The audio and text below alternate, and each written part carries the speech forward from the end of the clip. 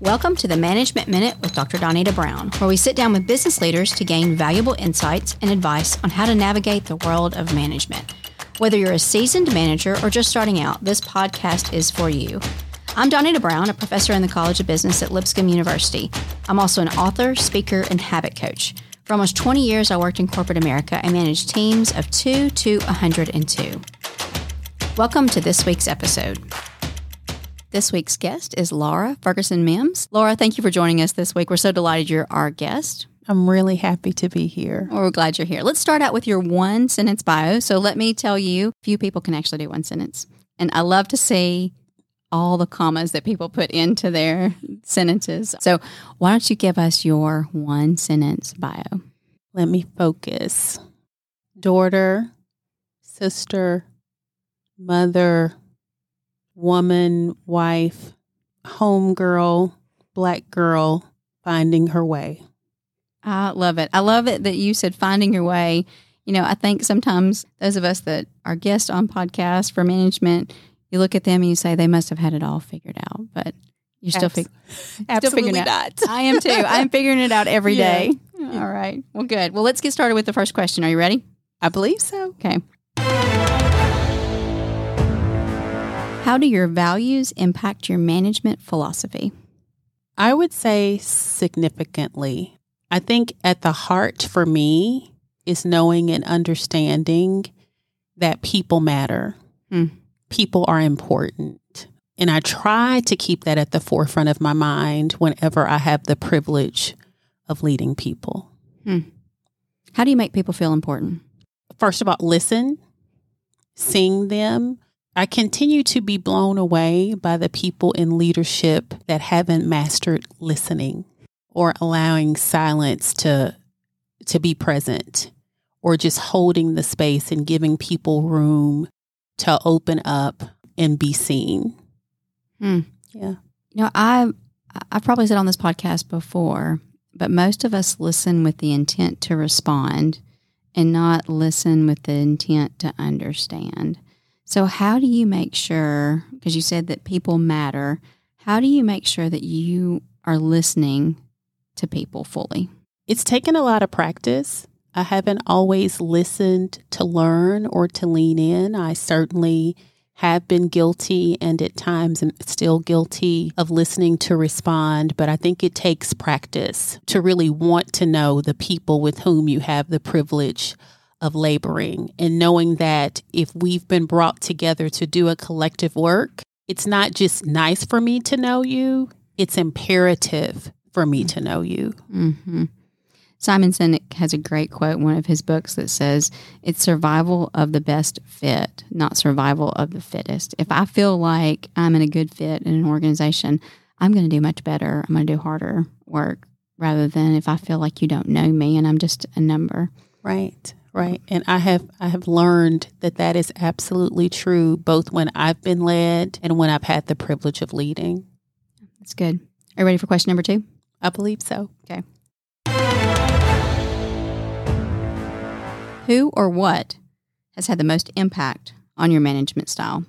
I think it would be a what, and it would be growing up poor and seeing the women and the men in my family work exceptionally hard at what would not be considered professional jobs, seeing the burdens they had to carry, seeing how they would be treated or not treated by individuals really has had a lasting impact on me and has shaped the way that I lead. And that takes us back to people matter.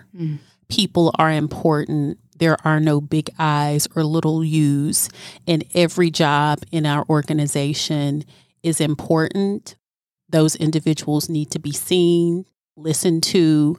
As Mama Dear would say, you can learn something from anyone, even if it's what not to do. Right. And that has stuck with me. Yeah, that's really good. Before we get to the next question, let's pause for a quick message about Lipscomb University's College of Business. Getting your MBA is a big step, an exciting step, and possibly a scary one. With so many paths at your doorstep, why do you want to get your MBA? Statistics show that the most common answer is an increase in salary or lifetime earnings. But at Lipscomb, we believe that getting an MBA opens an entire world of opportunities. Opportunities that can change your life or even the world. Working in business isn't just about numbers and a corporate paycheck. It supports families, creates jobs, steers the economy, and gives back to the community. That's because we believe the real power of business is its ability to make a difference, drive outcomes, and provide realities that were once just a dream. Not just for you, but also for those you touch. You can see it in our core values, but more importantly, you can see it in our daily interactions. From the professors you'll learn from to the students you'll learn with, it draws similar-minded companies to us and helps our students build meaningful networks that exponentially empower them well after their time here. Learn more and apply at lipscomb.edu/business. All right, you ready for question number 3? Yes. What book has made the biggest impact on you?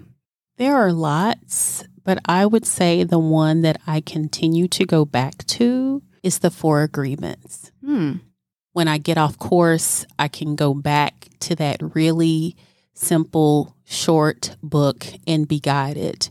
I can remember to be impeccable with my word.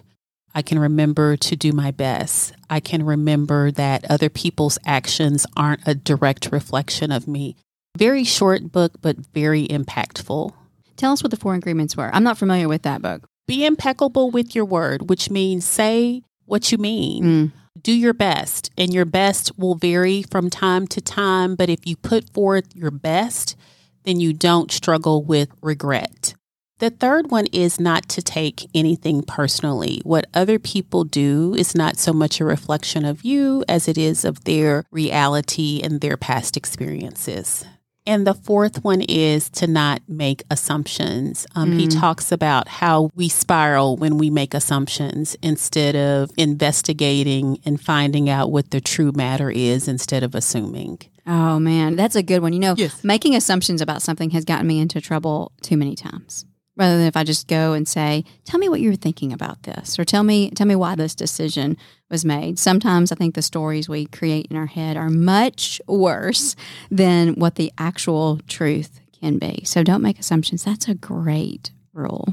Great. And it's really helped me in my leadership because sometimes you'll see someone display a certain behavior or make a remark, and you write this narrative in your head that exists around what you observed. So it goes back to knowing the people and not making the assumptions, sitting down and listening.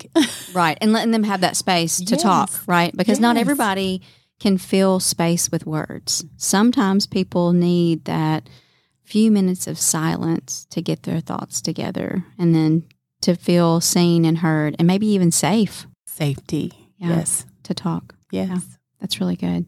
All right. Are you ready for my favorite part of the podcast? I think so. Okay. So this is the part of the podcast where you try to stump me. I have a list of questions I'm going to ask you in 60 seconds, and your job is to make me run out. So don't overthink it. Okay. Just and if you don't have an answer, you can just say next or pass. Okay. All right. Okay, I'm ready. Okay, let's do it. What's one subject you would like to learn more about? Math. What do you collect? Teapots. What's your favorite movie? Enemy of the state. Describe your style in one word. Chic. What were you afraid of as a child? Spiders. What's your favorite music genre? R&B, hands down. What's one of your nicknames? Laura Ann. What was your major in college? English. What item is worth spending more money on?